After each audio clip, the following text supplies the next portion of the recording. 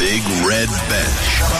Saturday and Sunday from 6 p.m. Cork's Red FM. Good evening, ladies and gentlemen. Glad you could join us for the Big Red Bench on this Sunday evening. Rory O'Hagan, Tomas O'Leary here with you until 7 p.m. this evening. And we have a busy show coming your way between now and 7 o'clock. We're going to have reaction from Russell Rovers as they book their place in the AIB Junior Club Hurling Championship final. A superb performance from them, especially in extra time as well, sees them beat Micheál Breathnach in Kilmallock. We'll hear from their manager Michael Mannion and their centre back John Paul Ivers in just a little bit. Going to hear from St Michael's, who are the Cork County U21 Football Champions for the first time since 1976 after they beat Ballincollig. Going to talk to Spike O'Sullivan as he prepares to return to action in Texas next week, and we'll talk to Cork City boss Neale Fenn as pre-season gets underway for the Rebel Army. We'll talk about his new signings, potential new signings, and plenty more besides. You're listening to the Big Red Bench on Cork's Red FM.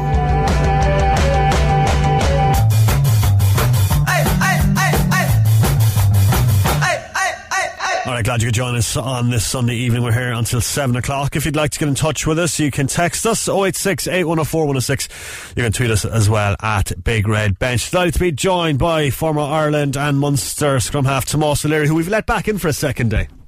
Yeah, good to be back with you, Rory. It was give or take there for a while, and then you just kind of turned up and it's like, alright, we'll better leave him on there. So yeah, I kind of had a hard night thinking whether I'd come back to you, but you were okay yesterday, to be fair to yeah, you. sorry, no, we didn't have the Rocky music for you today, but that was a one-time only deal. But we're here until 7 o'clock tonight. If you want to get in touch, if you have any questions for Tomas, get in touch with us. 086 8104 106. We are going to start the show with Russell Rovers in just a bit. Going to hear from Michael Mannion, but first Tomas going to wrap up all the day's action. Thanks, Rory. Obviously Russell Rovers will begin with them, so they've booked their place in the AIB Junior Club All-Ireland Hurling Championship final this afternoon. The Cork champions have beaten Micheál Breathnach in Kilmallock. 126 to 115 is how it finished there after extra time. So they'll now face Connie Shamrocks in the final. I know you were watching that game, Rory. Yeah, it was it was heart and mouth stuff at the end because they were trailing by a point. There was 4 minutes of time added on. Going into, like, at the end of the game, they were trailing by a point. Micheál Breathnach's got a goal and putting 2 points up, they got another point. And then, literally the last puck of the game, Bud Hartnett puts a free over from a really tight angle over on the left-hand touchline to force it to extra time. And I know what Michael Mannion said to them in the break there between the normal time and extra time, because they came out like men possessed, kept their opponents scoreless on the way to a big win there, an 11-point win. Fantastic stuff from them. We'll hear from them in a bit, but it was a superb performance in extra time for them today. Yeah, I imagine in a couple of weeks' time, so East Cork is going to be barren place. Yes. Obviously neighbouring parish Father Neale's into the intermediate final as well. Saturday week, those two games will be taking place, and no confirmed throw-in times for there, but yeah, there won't be a sinner left in East Cork on Saturday week. And also in the GA today, defending champions Ballyhale Shamrocks earned their 9th AB All-Ireland Senior Hurling Club final with Henry Shefflin's Kilkenny outfit. They defeated Derry champions Lough in Newry. 224 to 219 was the final score there. So they'll face Barcelona of Tipperary in the final. They defeated St Thomas 121 to 114 being the final score there. So they're the first Tipperary side to qualify for the Ireland Senior Hurling final in 26 years. Is a pretty surprising stat. I didn't realise it was that long. Yeah, and we were kind of watching a bit of it today. It was kind of back and forth today, and I watched a bit of the Ballyhale Shamrock games. Schlock Neale really put it up to Ballyhale Shamrocks. They were only a point down going into 60 minutes, just pulled away at the end of it, Shamrocks did, but it was a fantastic performance from the Derry champions today, but absolutely fantastic stuff. Yeah, so your Kilkenny and Tip final, that'll be the interesting one anyway. No quarter asked for there, it's exactly. And locally then, for the first time since 1976, St Michael's are the Cork under-21 football champions. They defeated Ballincollig this afternoon in the 4G pitch in Páirc Uí Chaoimh. 212 to 111 is how that finished. Yeah, it was a fantastic performance from Michael's. Going to hear from their manager Dave Egan. Really a passionate interview from Dave. We'll hear from that in a little bit as well.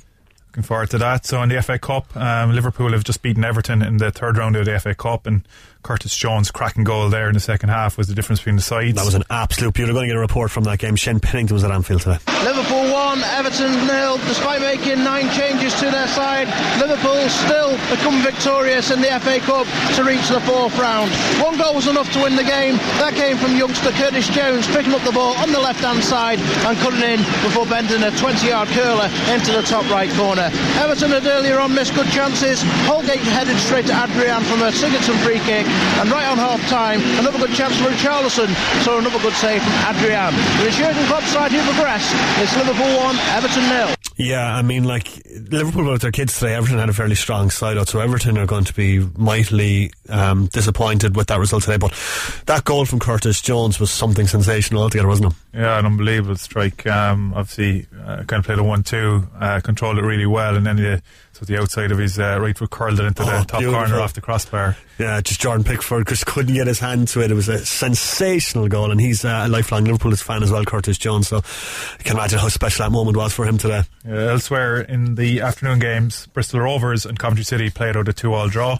Northampton Town beat Burton Albion 4-2, while West Brom beat Charlton Athletic 1-0. Chelsea beat Nottingham Forest 2-0. Barnsley enjoyed a 2-1 victory over Crewe Alexandra, and Republic of Ireland's Paul Green got on the score sheet there. There was a shock in Sellers Park where Derby County beat 10-man Crystal Palace 1-0. Palace captain Luka Milivojevic, that's hard to say, close enough, was shown a red card for violent conduct. Referee Michael Oliver consulted the VAR pitchside monitor and upgraded his yellow card to red. Yeah, I think that's the first time referees use a pitchside monitor in that situation, which you'd like to see a bit more of, as opposed to guys with protractors and dots measuring like if someone's ankle is offside. Yeah, it's handy to use it for something a bit more blatant anyway. An Irish international, Troy Parrott, didn't unfortunately feature for Spurs against Middlesbrough at the Riverside, where it finished 1-1. QPR beat Swansea 5-1, and Sheffield United beat AFC Fylde 2-1, with Ireland's Callan Robinson scoring the first for the Blades. This evening, Gillingham host West Ham just after 6 o'clock for David Moyes' second game in charge of the Irons. Yeah, that game is getting underway in about 10 minutes time, just after 6:15, a minute past 6:15. All the games in the FA Cup this weekend kicking off a minute later than their normal time, to encourage people to take a minute to think about their mental health, which has been a fantastic campaign all weekend. And back to local matters, where in the Munster Senior League this morning, Ringmahan Rangers defeated UCC by 2-1. And the FI Junior Cup 5th round, Dolan's Cowbar of the Cork Business League defeated Valeview Shankill by 3-2. They're at home to Westport United in round 6. They're certainly moving in the right direction there, Dolan's Cow. It's terrible. Let's move on. Sorry about that. NFL, Tom Brady says he's unlikely to have played for the Patriots for the final time, even after the New Englanders were knocked out of the NFL playoffs last night. The defending champions went down 20 points to 13 to the Tennessee Titans in the AFC wildcard game in Foxborough. This is what he said afterwards. Do you have a sense of whether you'll be back with the Patriots in 2020, and do you want to be back with the Patriots in 2020? I love the Patriots. I mean, they obviously, they got it's the greatest organization, and, playing for Mr. Kraft all these years, and for Coach Belichick, I mean, there's nobody who's had a better career, I would say, than me, and just being with them. So I'm very blessed, and I don't know what the future looks like, so I'm not going to predict it. So I wish we'd have won tonight, and wish we'd done a lot of things better over the course of the season, but we just didn't get the job done. Yeah, so Brady is 42 now, Tomas. He's a free agent now for the first time in his career. He obviously sounds like he wants to stay with the Patriots for next season. But this is the first time, I think, since 2009 the Patriots haven't made the postseason. A lot of people, I suppose, assume because he is 42, the edge he's at, and the way the season has ended, that could be his last game. Yeah, look, I suppose there's been a lot of criticism around some of his performances this season. I wouldn't be the biggest NFL, I suppose, fan, or I wouldn't have much knowledge on it, but I read a bit about it. I know he's a big advocate of, I suppose, his health regime. And he's on a vegan diet. Exactly. Look, he's physically, I think he's probably capable of continuing to play, which is phenomenal for, as I said, 42, going on to 43 next year. One of the greatest sports stars of all time. Absolutely, his record speaks for itself. And look, there's going to be barren seasons for all sports people. So yeah, I'd probably back him to get another gig if the Patriots don't keep him on. But look, what he's done for the Patriots, I think they'll keep him till he wants to pack it in. Well, his coach Bill Belichick is saying that they haven't really thought about it yet, and remains to be seen what will happen next year. But it'd be a shock really if he didn't stay with the Patriots for next season. Absolutely. Elsewhere, there was a dramatic 22-19 overtime win for the Houston Texans over the visiting Buffalo Bills. Yeah, I was watching that. That was absolutely. There's nothing quite like the NFL when it comes to drama, like last minute field goals to force overtime, and then that field goal to win it. Brilliant stuff. And just, I was enthralled for the part of the game I watched, but the last hour of that, absolutely brilliant stuff last night. Good stuff. And Cork's John O'Shea begins his BDO World Darts Championships campaign today. the 2019 Masters champion faces Sweden's Andreas Harrison at the O2 in London from 7pm this evening. Yeah, best luck to the Joker tonight. He's been with us a couple of times, and fingers crossed he can get the win tonight, 7 o'clock-ish. I think he's first up on that as well, at their new venue of the Indigo at the O2. It's been moved from Lakeside for the first time, which didn't go down well, and it didn't go down well with punters either, because they only sold 15% of tickets for the event. Prize money had to be slashed by 60% as a result, so you wonder, would it be back in Lakeside next year? Yeah, that's crazy, really. It's going to be hard to attract, I suppose, the players to go as well. Lakeside was always the place, like, you know what I mean? It was always like, you know, you'd have the PDC World Arch Championship, then you'd have Lakeside. It's just not the same, I don't think, in the Indigo. No, it doesn't look, when you ever change a venue like that with the history and behind it, like it's never quite the same. Yeah. So look, see what they do next year. Alright, we're going to start the show by talking about Russell Rovers, who are into the All-Ireland final, as Tomas mentioned. The East Cork side defeating Micheál Burnocks in Kilmallock, 126-115 is how it finished after extra time. They'll now face Connacht Shamrocks in the final. Rovers trailed by a point at the end of normal time, but Hartnett scoring on a free with the last puck of the game to bring it to extra time, and then Rovers dominated, keeping their opponents scoreless. Their manager Michael Mannion spoke to our reporter Kieran Murphy after the game. Look, it's fantastic, to win the match, to go 2 points down in injury time and come back, bring it to extra time. It's fantastic day for the club. Delighted for the players that we get a day out in Croke Park. Like that's any player's dream. And missing, of course, Josh resigned today, but didn't falter. He pushed on. Yeah, look, he's a big loss, but at the same time, we have a squad there. We've used 21 players throughout the year. We've full faith in them. I think any senior team would miss Josh, but at the same time, Daniel O'Brien came in. He done a good job, so we're delighted. And Bud stepped up for the frees. Other lads got scores, and that's what the team is about. Speaking of the frees, that pressure freaked in by Bud to bring it to extra time. What score it was? Yeah, she was brilliant over in the corner. But look, as I said, Bud's a Cork minor free taker back in the day. He's top class as well, and it's about the process. Don't think about the result. And Bud's done that all day, and he got a few frees. So it's brilliant. Yeah, and during the extra time period, not to concede a score, that was absolutely unbelievable. Yeah. I think we got a dream start. We got an early goal, and then we just drove on. Having Kieran Welch come back on made a big difference, big presence in midfield. It was brilliant. We made a few tactical changes as well, so very good. We're delighted. Yeah, the celebration's going to be continuing in East Cork, and hopefully it'll continue again in 13 days' time when they go to Croke Park to face Connacht Shamrocks in the final. But they now have 2 weeks to prepare tomorrow for an All-Ireland final.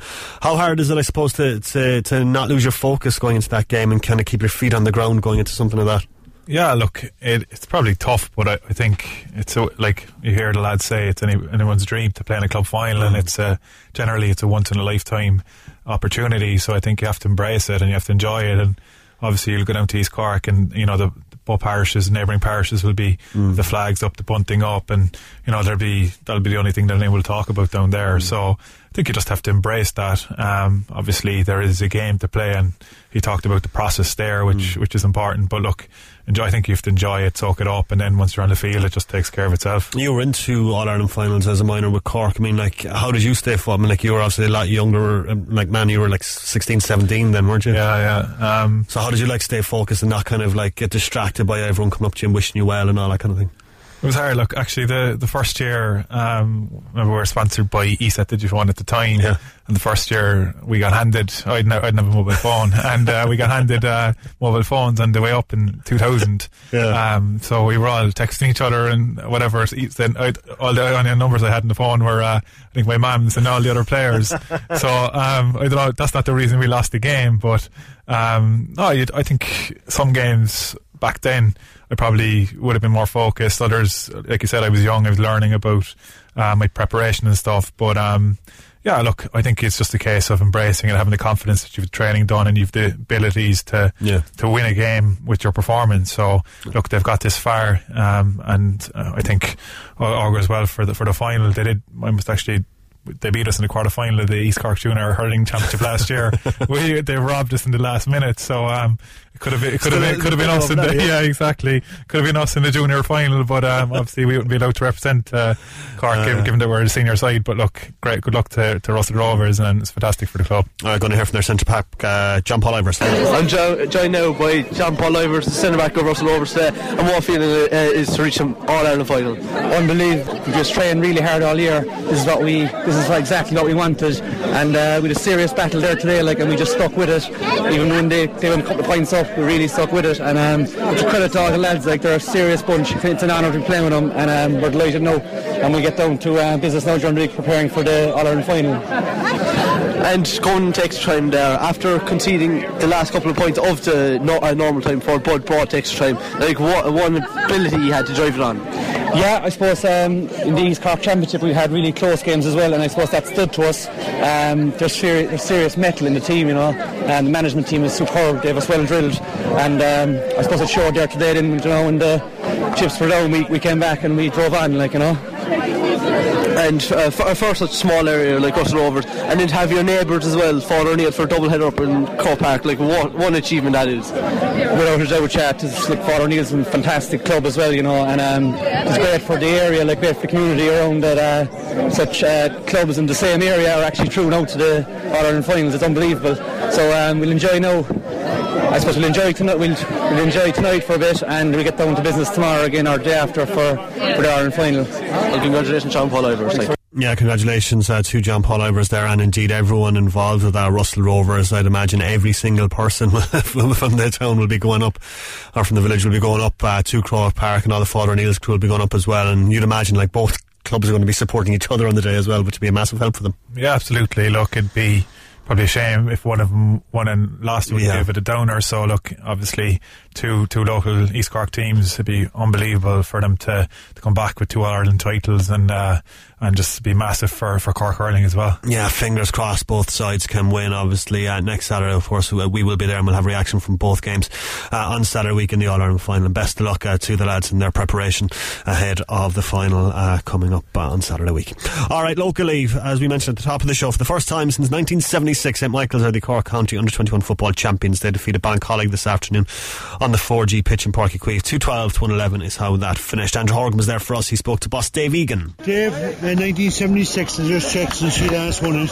I mean, there's been a lot of heartbreak in St Michael's in the intermediate grade over the years. Heartbreak all you want. We're not looking back, we're looking forward. We were in an under 15 county final this year, or an under 16 county final this year. Our minors weren't as fortunate.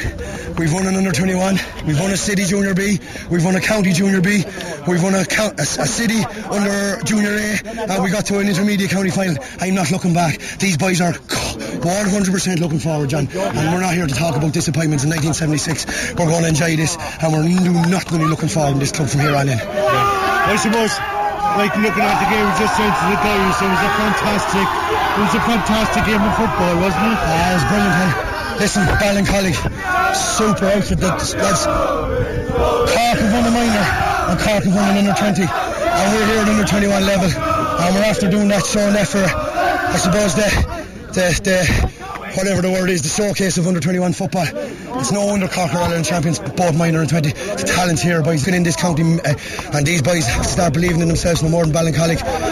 Look, brilliant game of football, brilliant setup, brilliant, everything's brilliant. I'm just, to be honest, lads, I don't know what I'm talking about here. Well, I know that, but can I say, do you think that you can push on to compete at senior level? Oh, I've no doubt. This group of players. I've no doubt. They're football mad, they're hurling mad, they're GAA mad. They live for it. They actually live for it. Every night you go down to the hurling club, they're down pucking the ball off the wall. If we're down in Mahon, they're kicking the ball off the wall. They're a joy. There's Ty Deasy, our centre forward today. That's his 10th game since the 1st of December. Most lads will be talking about burnout and talking about this and talking about that. Ty Deasy just wanted to play. Ty Deasy just wants to play a ball. There's no complaints from that's the group we have, and that's the level of man we're dealing with in the club. Do you know what I mean? It's brilliant, and long may it last. It's going to be a good night for you. We're going to have 2 or 3 brilliant nights, and I won't lie to you, boys. We had a Christmas period there, and I'd say there was a lot of people ready to put a gun to my head. I said, lads, go and enjoy your Christmas. You family home, if there's a pint on the table, drink it. I wasn't holding back. They're 21, 22 years, or 19, 20, 21, 20 years of age. Go and enjoy yourselves. We met up 3 times over the Christmas and with 3 games. You don't have to kill lads with football. You don't have to be killing lads with rules and regulations.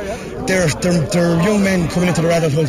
They looked after themselves over the Christmas, and I suppose we leave the Christmas tree up in the club for another few nights, John. Thanks very much, lads. Just in terms of the match itself, do you think it was a deserved win for you as well? To be honest, I do. I thought right from the word go we got the first goal.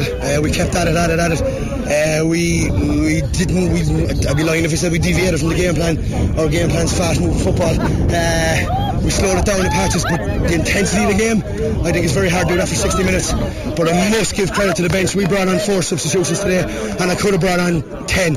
We have them on the bench as well, and they're there for under 21. They're there for the under 21 championship, which starts in 6 weeks' time. And just in terms of yourself, we saw you tearing up and down the line. Yeah, listen, I lost the plot. Personally, lost the plot. I'm not like that. I don't know. But it just shows how much it means to you personally. It does, because the effort these boys put in. Yeah, it's Dave Egan there of St. Michael speaking after their win today, the Under-21 Football Championship, going down to Blackrock for the first time since 1976 after that win today. That's probably going to be my interview of the year for 2020, I should say. Just the honesty, the passion of him, and just like the sheer emotion of it is something else, isn't it? Yeah, look, that's what the J is about, and you see the passion he has for the club and the lads he's coaching.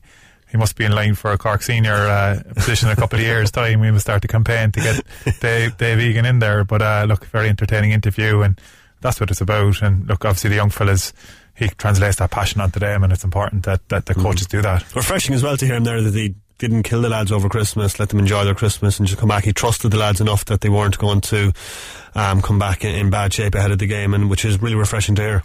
Yeah, look, I think the J, to be fair, a lot of the coaches and teams are a lot more balanced maybe than they were 5-6 years ago, where there was drinking bans and all that kind of crack. Look, the commitment is savage for all these young fellas and adults playing the game, so you got to let them let their hair down, and like you said, if you treat them like children, they'll act like children. So give them the chance to enjoy themselves and make their own mistakes if they do make them. Now we're going to hear now from the goal scorer Alan Connolly, who's speaking to Andrew. Congrats, Alan. How does it feel to win the cup? It's amazing. We had a tough few years, losing those intermediate finals. It's good to get one back. Won the minor last year, and this kind of seals it. You mentioned all the cups there that you've won recently, shows that the club's going in the right direction. Yeah, definitely. Hopefully a few years now we can just strive on and get to senior level and be junior senior. That's the goal. We've come so close. But I think we have definitely the future. Yeah, the future's bright. In terms of this game as well, do you think it was a deserved win, or what were your thoughts on the game as a whole? 100%. Yeah, we've put in serious effort. We're training 7 in the morning some nights, some days. It just means everything to us. Because we're in January. It's a new season. We're still playing football. Just a great feeling. Unbelievable. I spoke to the manager Dave Egan there. He mentioned that you were training a few times over Christmas as well. So it shows the commitment to win this tournament. Yeah, sure. Obviously we love to play before Christmas, but we don't mind for love playing our football. We love playing Ireland, so it's good to win stuff as well. And in terms of the game as well, you won by 4 points. Also, your 2 goals were crucial. What do you remember from? They're probably 2 of the biggest flicks I've ever got in my life. The guys with the hair work, I suppose. I just got the read in, really. That was it. So you have the number 17 jersey on, so you weren't on the programme. When did you find out you were starting? I was starting. I didn't have a starting jersey at all for the quarterfinal or semi-final. I started that as well, and I knew I was starting, but that's it. So what does it mean to come in and score 2 goals? It's surreal, really. One really expect I don't really score that much. I wouldn't be the main shooter on the team. I got a bit lucky, I suppose. Perfect. So you're the match winner today. What does it mean to yourself, and what does it mean to the club as a whole, this win? It means everything, because I was part of the minor team as well last year. I was part of the junior B team, the one that came to this year. So as long as we can drive it on and keep going, I don't mind at all. As long as we're winning, I don't care. That's Alan Connolly there finding the net today for St. Michael's as they beat Ballincollig 2-12 to 1-11 to win the Cork County Under-21 Football Championship. And just the honesty there to us. Brilliant. That's kind of the raw emotion of it. You don't get that watching professional sport, bar maybe when they win a Champions Cup final or a league final or whatever it is. It's kind of end of the season, but you chat to the lads after local GA games and it all comes out, and like I said, they're probably less media savvy, media trained, so they say what they're genuinely feeling, and it's just pure honesty. So look, it's from a media point of view, it's unbelievably refreshing to hear. Alright, we're going to change tack now and talk boxing. So our buddy Spike O'Sullivan is back in action next week. Spike facing the unbeaten 23-year-old Mexican Jamie Munguia in the Alamo Dome in San Antonio, Texas on Saturday night. Munguia is the former WBO light middleweight champion. He moves up to 160 pounds for the first time in his career. He has a very formidable record of 27 knockouts from 34 wins. I spoke to Spike earlier on today. Too long here, mate. Yeah, cool. Alright, it's a big week for our good buddy Spike O'Sullivan, who joins us on the live now. Live from Boston. Spike, how are you? Great, Rory, yourself? I'm good, sir. This is a big fight next week. How has training camp gone? Yeah, it's gone very well. I'm just finishing off preparations here in Boston. Feeling good, feeling strong, feeling ready, and it's a big fight. It's the biggest of my career. It's going to be a tough one. I'm up against an undefeated world champion. He's 12 years my junior, so it's going to be a tough challenge, but that's what I look forward to. Yeah, you're taking on Jamie Munguia next week in Texas, 12-round showdown there as well. What can you tell us about him? Well, he's an undefeated world champion. He's 34 fights, 34 wins, 27 knockouts. Never tasted the canvas yet. I feel as though for me to win, he'd have to be knocked out. So, it's basically in his backyard. It's on the Mexican border in San Antonio, Texas. And he's the golden boy. He's there lining up to beat the next Canelo. And I don't think my chance to the point victory, even if I was to appoint him, I don't think they'll give me the decision. So, I'd be looking for a knockout. But that's what I always do anyway. So, it's going to be exciting. How does, stylistically, champ, how does he compare to you? He's got a lot of range, a lot of height. He's a bigger man. But he's also a knockout artist, and he's got 27 knockouts in his 34 fights. He's a pretty much complete fighter. He's got a complete style, good boxer and knockout artist as well. He's good, very good. We saw Dennis Hogan take him on recently. A lot of people suggested that Dennis Hogan was robbed in that fight. Watching that back, is that the kind of blueprint to beat Munguia next week?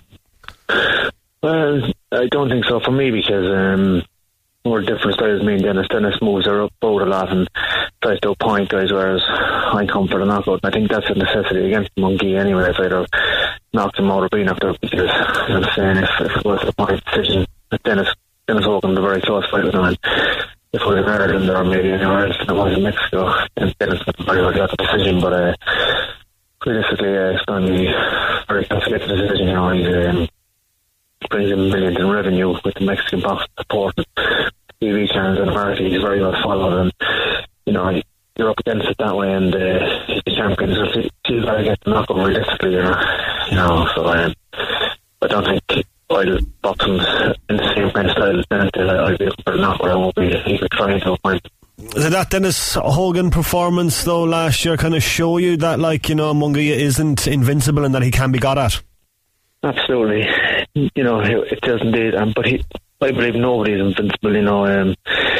I thought one time I was invincible myself, naively. But I've been knocked down and knocked out and all that rest, and you see like Mike Tyson getting knocked out before, like him to get beaten. Anybody can beat. So I always went to every fight, believing that there's a chance of victory. Do you think Munguia is probably looking past you a little bit heading into this fight? I think so. I think he could very well be. I hope he is. I've been beaten 3 times, but I've only been beaten by 3 world champions, so I don't think he's going to take me too lately. But I think he's looking toward Canelo maybe next month. You've never fought in Texas before, champ, have you?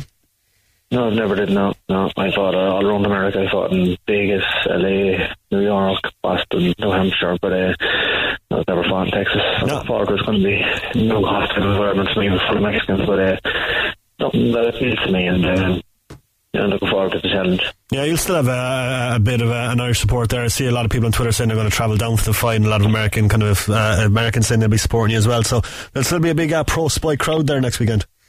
There's a lot coming from Boston actually, and there's a lot coming from Cork as well, and around the country. It's great. I'm getting a lot of messages via support, so and Dave O'Connor from Suture, but his son is after organising a bus there in Boston, in Texas. He lives in Texas, so it's great, like. Yeah, exactly. So what's the plan now for the rest of the week? Yeah, just staying sharp in the gym and making weight, and then we're going to travel down to taking a flight from Boston down to Texas on Tuesday. He's stepping up in weight as well. Is that going to be a factor heading into the fight, you think? I think it could be a good thing for him, because he struggled to make light middleweight, and he's only 23, so I think he was outgrowing the weight, and he was struggling, and it was making him weak to make that weight. I recently stepped down to light middleweight myself, so I think it's maybe an advantage to him. He's a bigger man than me, and it's going to make it easier for him to make the weight, but I've purposely kept my weight heavy myself this fight to try and, someone even score weight wise, but I do expect he will come into the ring. He's a good competitor than me. Alright, champ, I'm going to leave it there. Come here, I won't wish you best luck, because you don't need it next weekend, man, but stay safe, and we'll chat to you afterwards. Sure, Rory, thanks very much. Yeah, great to chat to Spike O'Sullivan. Apologies about the quality of the audio in that interview. We phoned him up, woke him up from his bed in Boston this morning to chat to him, but our thanks to Spike for taking the call ahead of next week's fight in Texas. We're going to take a quick break. When we come back, we're going to talk to Cork City boss Neale Fenn. The Big Red Bench, Saturday and Sunday from 6 p.m. Rory O'Hagan, Tomas O'Leary here with you until 7 p.m. this evening. It was great to chat to Spike there. Big fight from next week, Tomas, and fingers crossed he can do it, but this kid Jimmy Munguia is really, really good. Yeah, absolutely. Even listening to Spike there, it sounds like he's up against it. Like, as he said, 12 years his junior. He had 27 knockouts. He's bigger man, he's bigger reach. Sounds like it's stacked against him, but look, as you know, Spike has had the odd upset in his career, and he's a tough, durable, confident fighter. Thinking of Antoine Douglas 2 years ago, when he that was a bit of a shock when he knocked him out. So fingers crossed he can do that again next time. It'll be unbelievable for a local Cork guy to be the world champion. And I'll be staying up Saturday night to watch that fight as well. So fingers crossed. Tell us about your boxing career, actually, Rory. It wasn't very prestigious. Yeah, I fought twice. Won once, got the tar beaten out of me the second time, and after which I retired. He beat me good looking. That's how badly he beat me the second time. Any big pay packets or anything? No, God, no. It was all good fun, but it was genuinely the greatest experience I've ever had was stepping into that ring the couple of times I did it, and I was with a boxing gym called the Boxing Clinic at the time, and we just did boxing events, and it was just like the best experience, the greatest rush I've ever had was stepping through the ropes and fighting and boxing, and just even getting fit from boxing as well was something else. The fitness levels I had from boxing was amazing. I'd love to do it again. Whether or not my wife will let me, massively different story. Good stuff. Right, we're going to talk Cork City now, because I sat down with our Cork City boss Neale Fenn. City back in pre-season training the last couple of days, so Neale called into me to talk about his potential new signings, aims for the season ahead and more. Delighted to be joined by Cork City boss Neale Fenn in studio. Neale, how are you, sir? Yeah, good, Rory. Pleasure to be here. How was your Christmas? Very good. Yeah. Nice and quiet with the family. Yeah. Nothing too mad. Recharged, ready to go for the new season. Yeah, ready to go. Excited about the season. So yeah, looking forward to it. Back in pre-season as well. Yeah, we came. It's Saturday today, so we came back on. We came back Thursday, so done 3 solid days. So it's been good. Yeah, it must be delighted to get back on the training pitch, I guess. Yeah, it's a long break, and it's what you enjoy the most is being out on the training pitch. And obviously, I didn't enjoy pre-season at all as a player. Yeah. As a manager, I quite like it. I'd imagine it's changed a bit though since your days pre-season, is it? It's not so much running laps at Bishopstown anymore, is it? Oh well, even in my years ago when I first started. You didn't do anything in the off season. The players just came back, and pre-season was your time to get fit. Now they're given programs and given off season programs, so they're coming back in good shape, and you're just topping it up really. There's no 10 laps around Bishopstown in the freezing. No. Well, it's tough. It's tough. Don't get me wrong. Certainly won't be running 10 laps or anything, but it's tough. That's not to say it's easy, but because they have been off a good bit, but they've been doing little bits off their own on their own program. So, and obviously Joe Gamble is in now, and he's big into the fitness. Is he looking after all the strength and conditioning stuff? Yeah, he's looking after all the fitness work, and I mean it's together, but he would know more about it than me.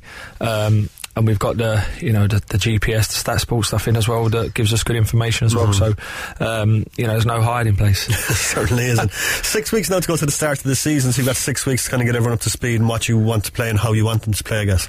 Yeah, it is 6 weeks. Obviously, during that 6 weeks, players are going to be coming in and out, and you're going to be getting lads on trial. So it's not ideal the way the squad is. Obviously, we're building, so we need to build from scratch more or less. There's not that many players left here from last year, the more experienced ones.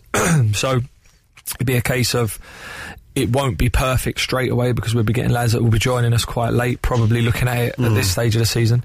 But by the second or third week of the season, you'd be more or less, that's your settled squad, and that's how you're going to be going. And I suppose the key is that blend of youth, experience, and kind of like seasoned professionals, I suppose, coming in.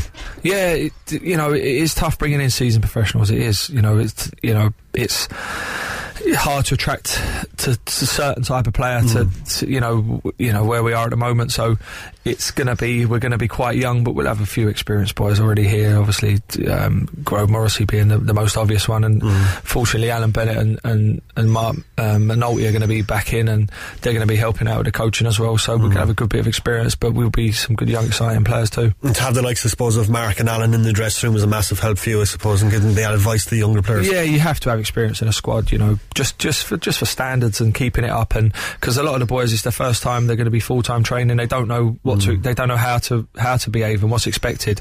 We can tell them, but obviously they're young, they're going to be slipping every now and again. So to have the two boys in, just keeping control of things as well in the dressing room, but obviously they're coaches as well. So Nolts the other day didn't know what dressing room to go in. Was he a player or was he a coach? So he'll be floating in and out, and the same with Benno. So no, it's brilliant. It's really good to have them two back, and obviously with Garrod's probably the oldest one there now, who'll be keeping an eye on things as well. Seems weird saying Garrod Morrissey's the oldest player, like, isn't it? Yeah, experienced players. Yeah, what is he, 27, 28? Yeah. So he's not even that old, but he's been around the block and he knows his way around. Yeah.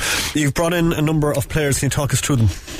Okay, so where are we at? We're at, obviously, Dylan McGlade is the first one I can think of that, I worked with him at Longford.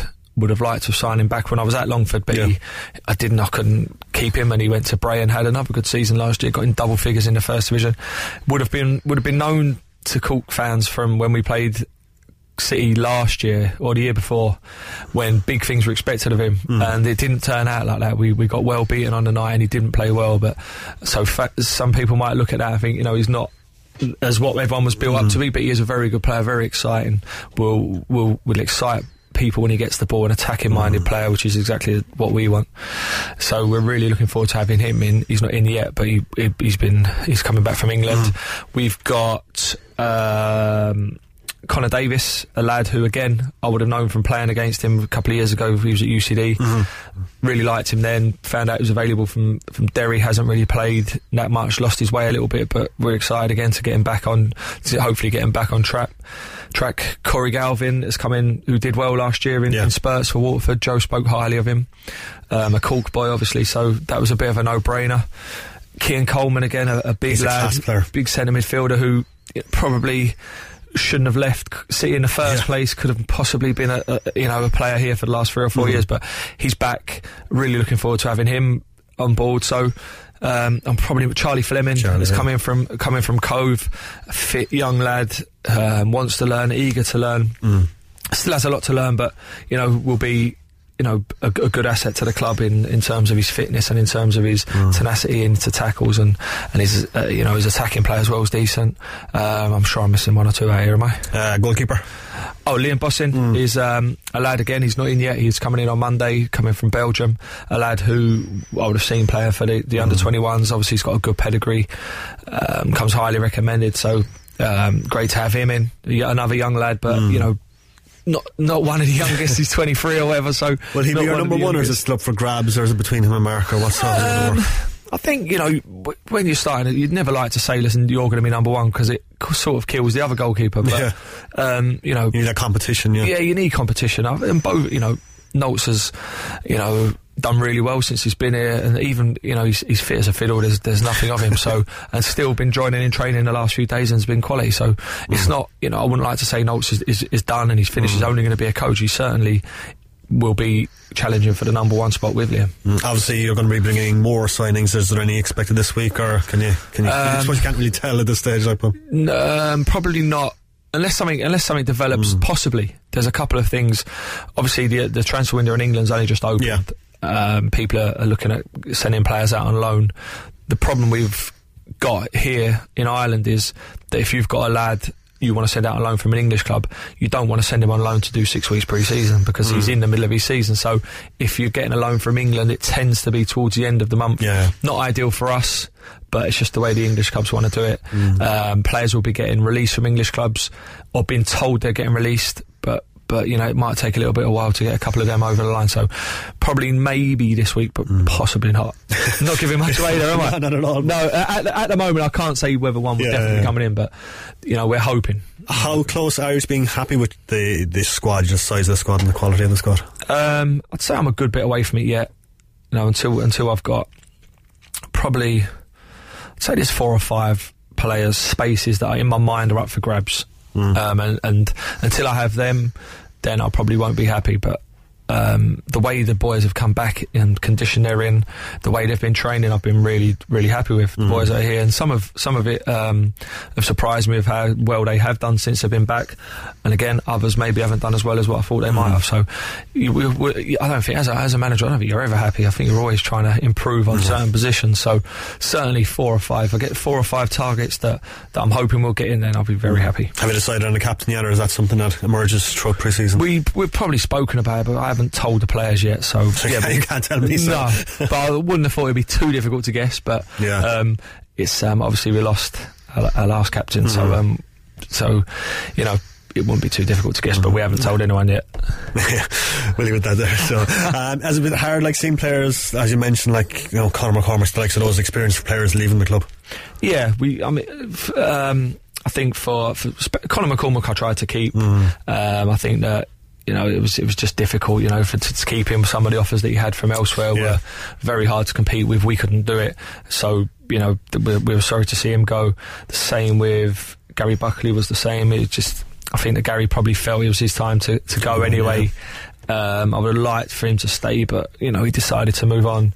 Did you have to have a couple of awkward conversations with players in the close season? Yeah, it's never nice. It's never nice. You know, some of them were probably surprised, and some of them were disappointed. Most of them were disappointed because they love playing for City, and it's disappointing that it's a hard part of the job and it's a horrible part of it. But, you know, sometimes it's just necessary. It's a necessary evil, and it has to be done. What's the target for the season? I think just, for me, it's to finish as high up the league as possible. Surprise a few people. I like the fact that we're going in and nobody's given us a chance. Just from looking at the league last year and playing against teams, I felt that there weren't that many. Even though when I came in anyway, we lost a few games. I didn't feel that we were embarrassed in any of them, really. Even when we lost away to Derry, I felt there was just spells in the game where they were better than us. But generally, overall, I didn't see that they were that far ahead of us. So I'm confident enough that we get a good squad together, a good young squad. They'll certainly be fit enough, they'll certainly be organised that we can surprise a few people. And getting the fans back in the gate is going to be key for that. What's your message to the fans for the season ahead of the start? The message for the fans is that you're going to have a team that full of players who want to be here, who will do anything to be here. With the lads that are here now, just, you know, appreciate so much what they've got, that they're playing for a team such as City. And you know, in years gone by, they might not have had an opportunity to play for City with the success and with the players that were here. Now they're getting such a great opportunity to play. We'll be attacking, we'll be exciting. We're signing players that are good on the ball, that want to be on the ball. And, you know, I'm just confident that we're going to surprise a few people, and the crowd will enjoy what they're seeing. I suppose more people through the gate, more money the club gets there from, maybe more money for signings to bring in players that are there. Yeah. No, I mean, you know, we're okay. The club have said to me, listen, let's see where we are again in the summer. So the club is certainly not saying to me, listen, there's no money there for you. It's just, listen, let's just see where we are in the summer, and we'll see what we can do. But yeah, like you say, the bigger the crowds, the better it is for everybody. And, you know, my memories of the Cross when I played here was packed houses and exciting games, and I'm hoping that we can bring that back.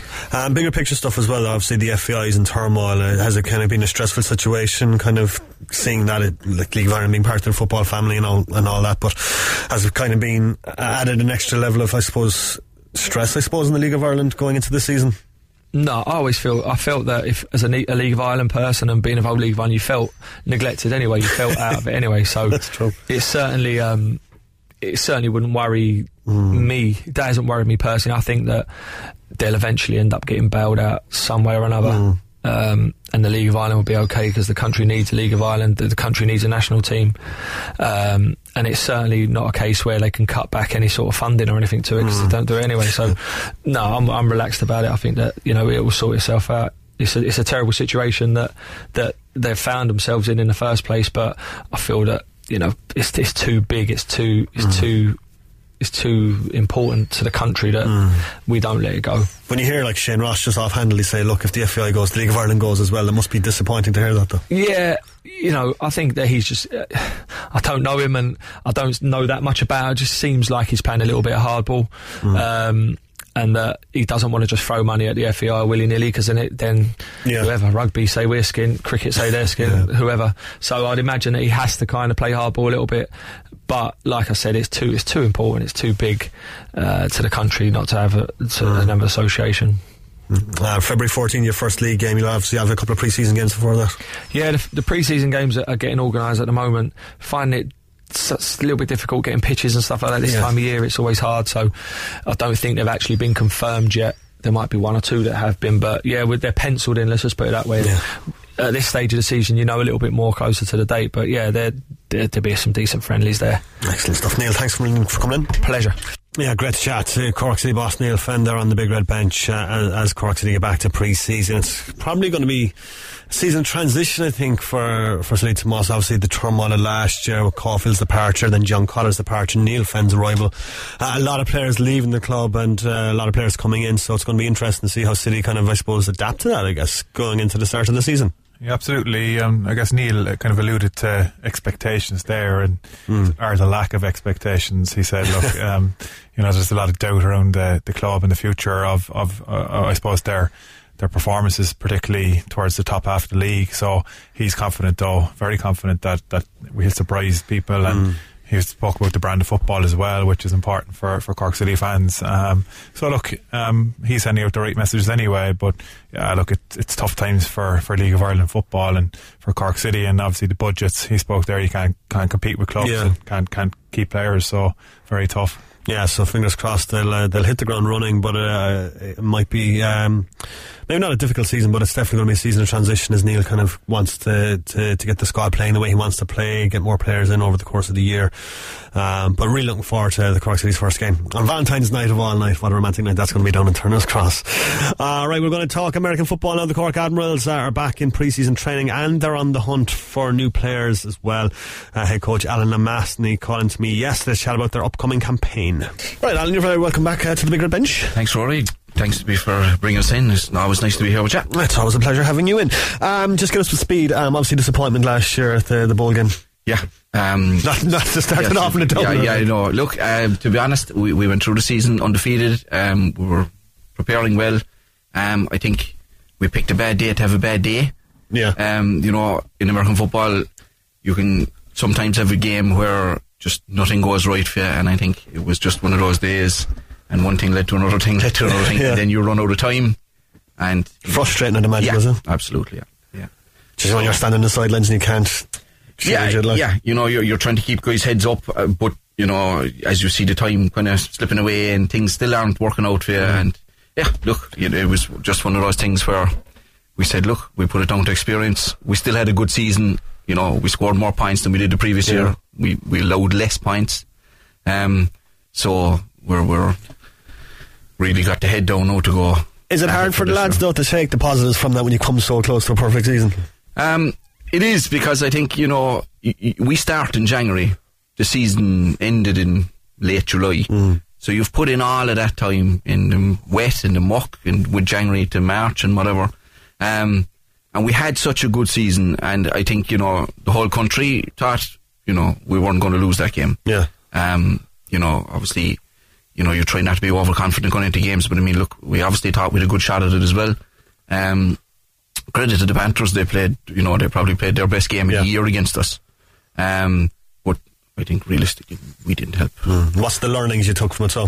I suppose, look, it comes down to the fact that, you can't treat a playoff game any different to treating it any other game. You have to say, right, what week is it? It's just week 11 or week 12 of the season. You can't think that just because you've gone undefeated in the regular season, you're entitled to win a playoff game. You have to grind, you have to keep working all the time. So I think, I think a lot of the lads, they've got over it. We're focused on moving on now for this year and having a good crack at trying to get that title back again. Do you switch off in the close season, or are you always thinking of plays and designing plays? And I don't, because I'm the youth team coach as well. Yeah. So we finished in July. We were back with the youths in August. That ran until late October, where the youth team actually won the national title again for the second year in a row. It's a massive positive. Yeah, a huge thing altogether, especially when 2/3 of this year's team were new. Yeah. And all those guys so anyone from 15 to 18 is eligible to play for the youth team. They'll be starting back training actually again soon, and they have hopefully a game in February.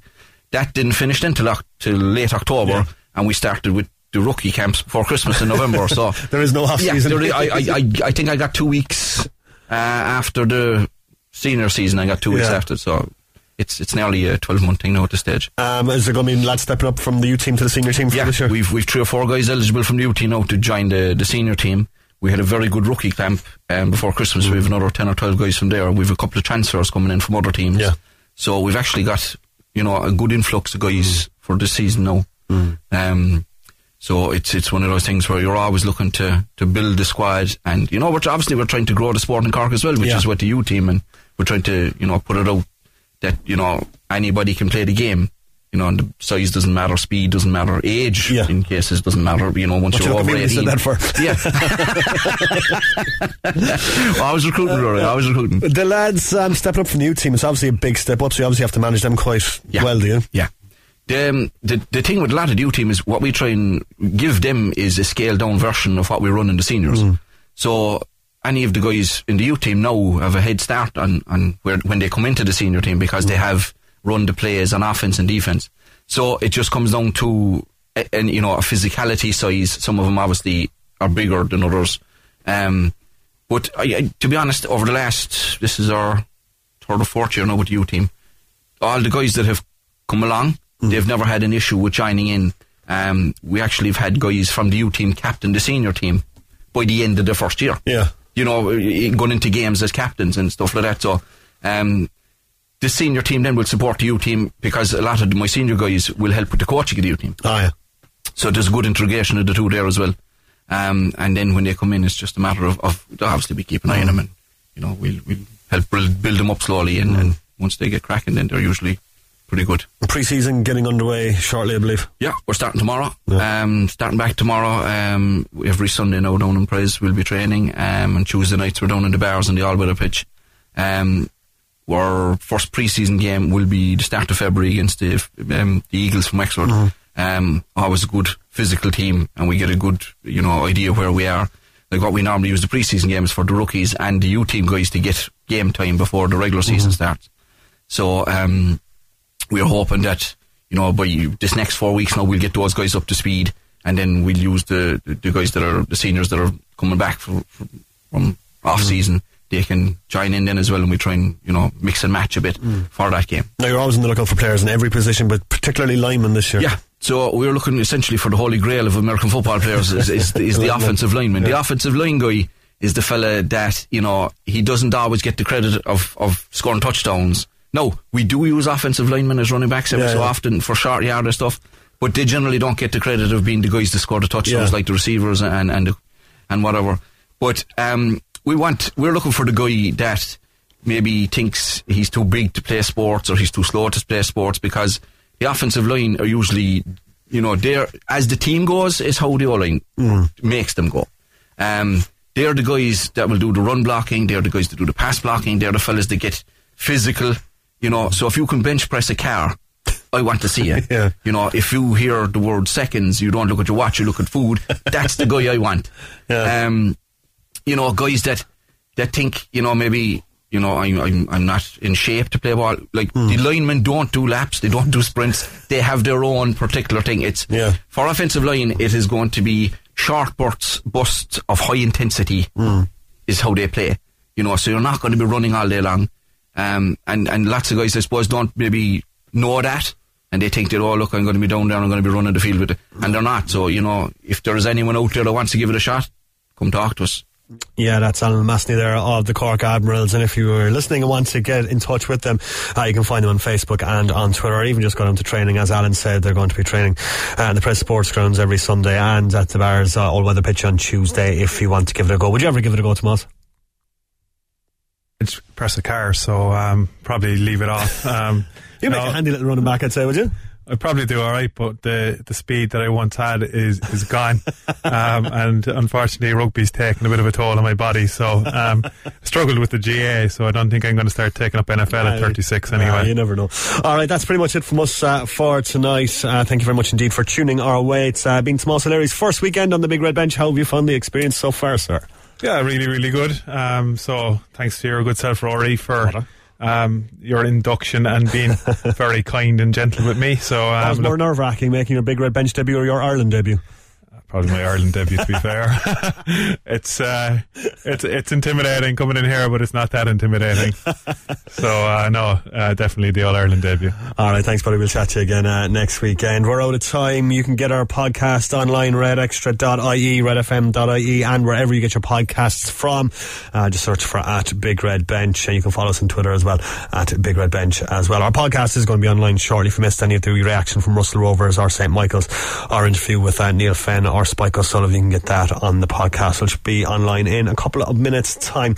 Alan Donovan's up next with Green on Red. 3 hours of the best Irish music coming your way right here on Cork's Red FM. We're back next Saturday from 6pm. We'll talk to you then, folks, and enjoy the rest of your Sunday night. The Big Red Bench, Saturday and Sunday from 6pm. Cork's Red FM.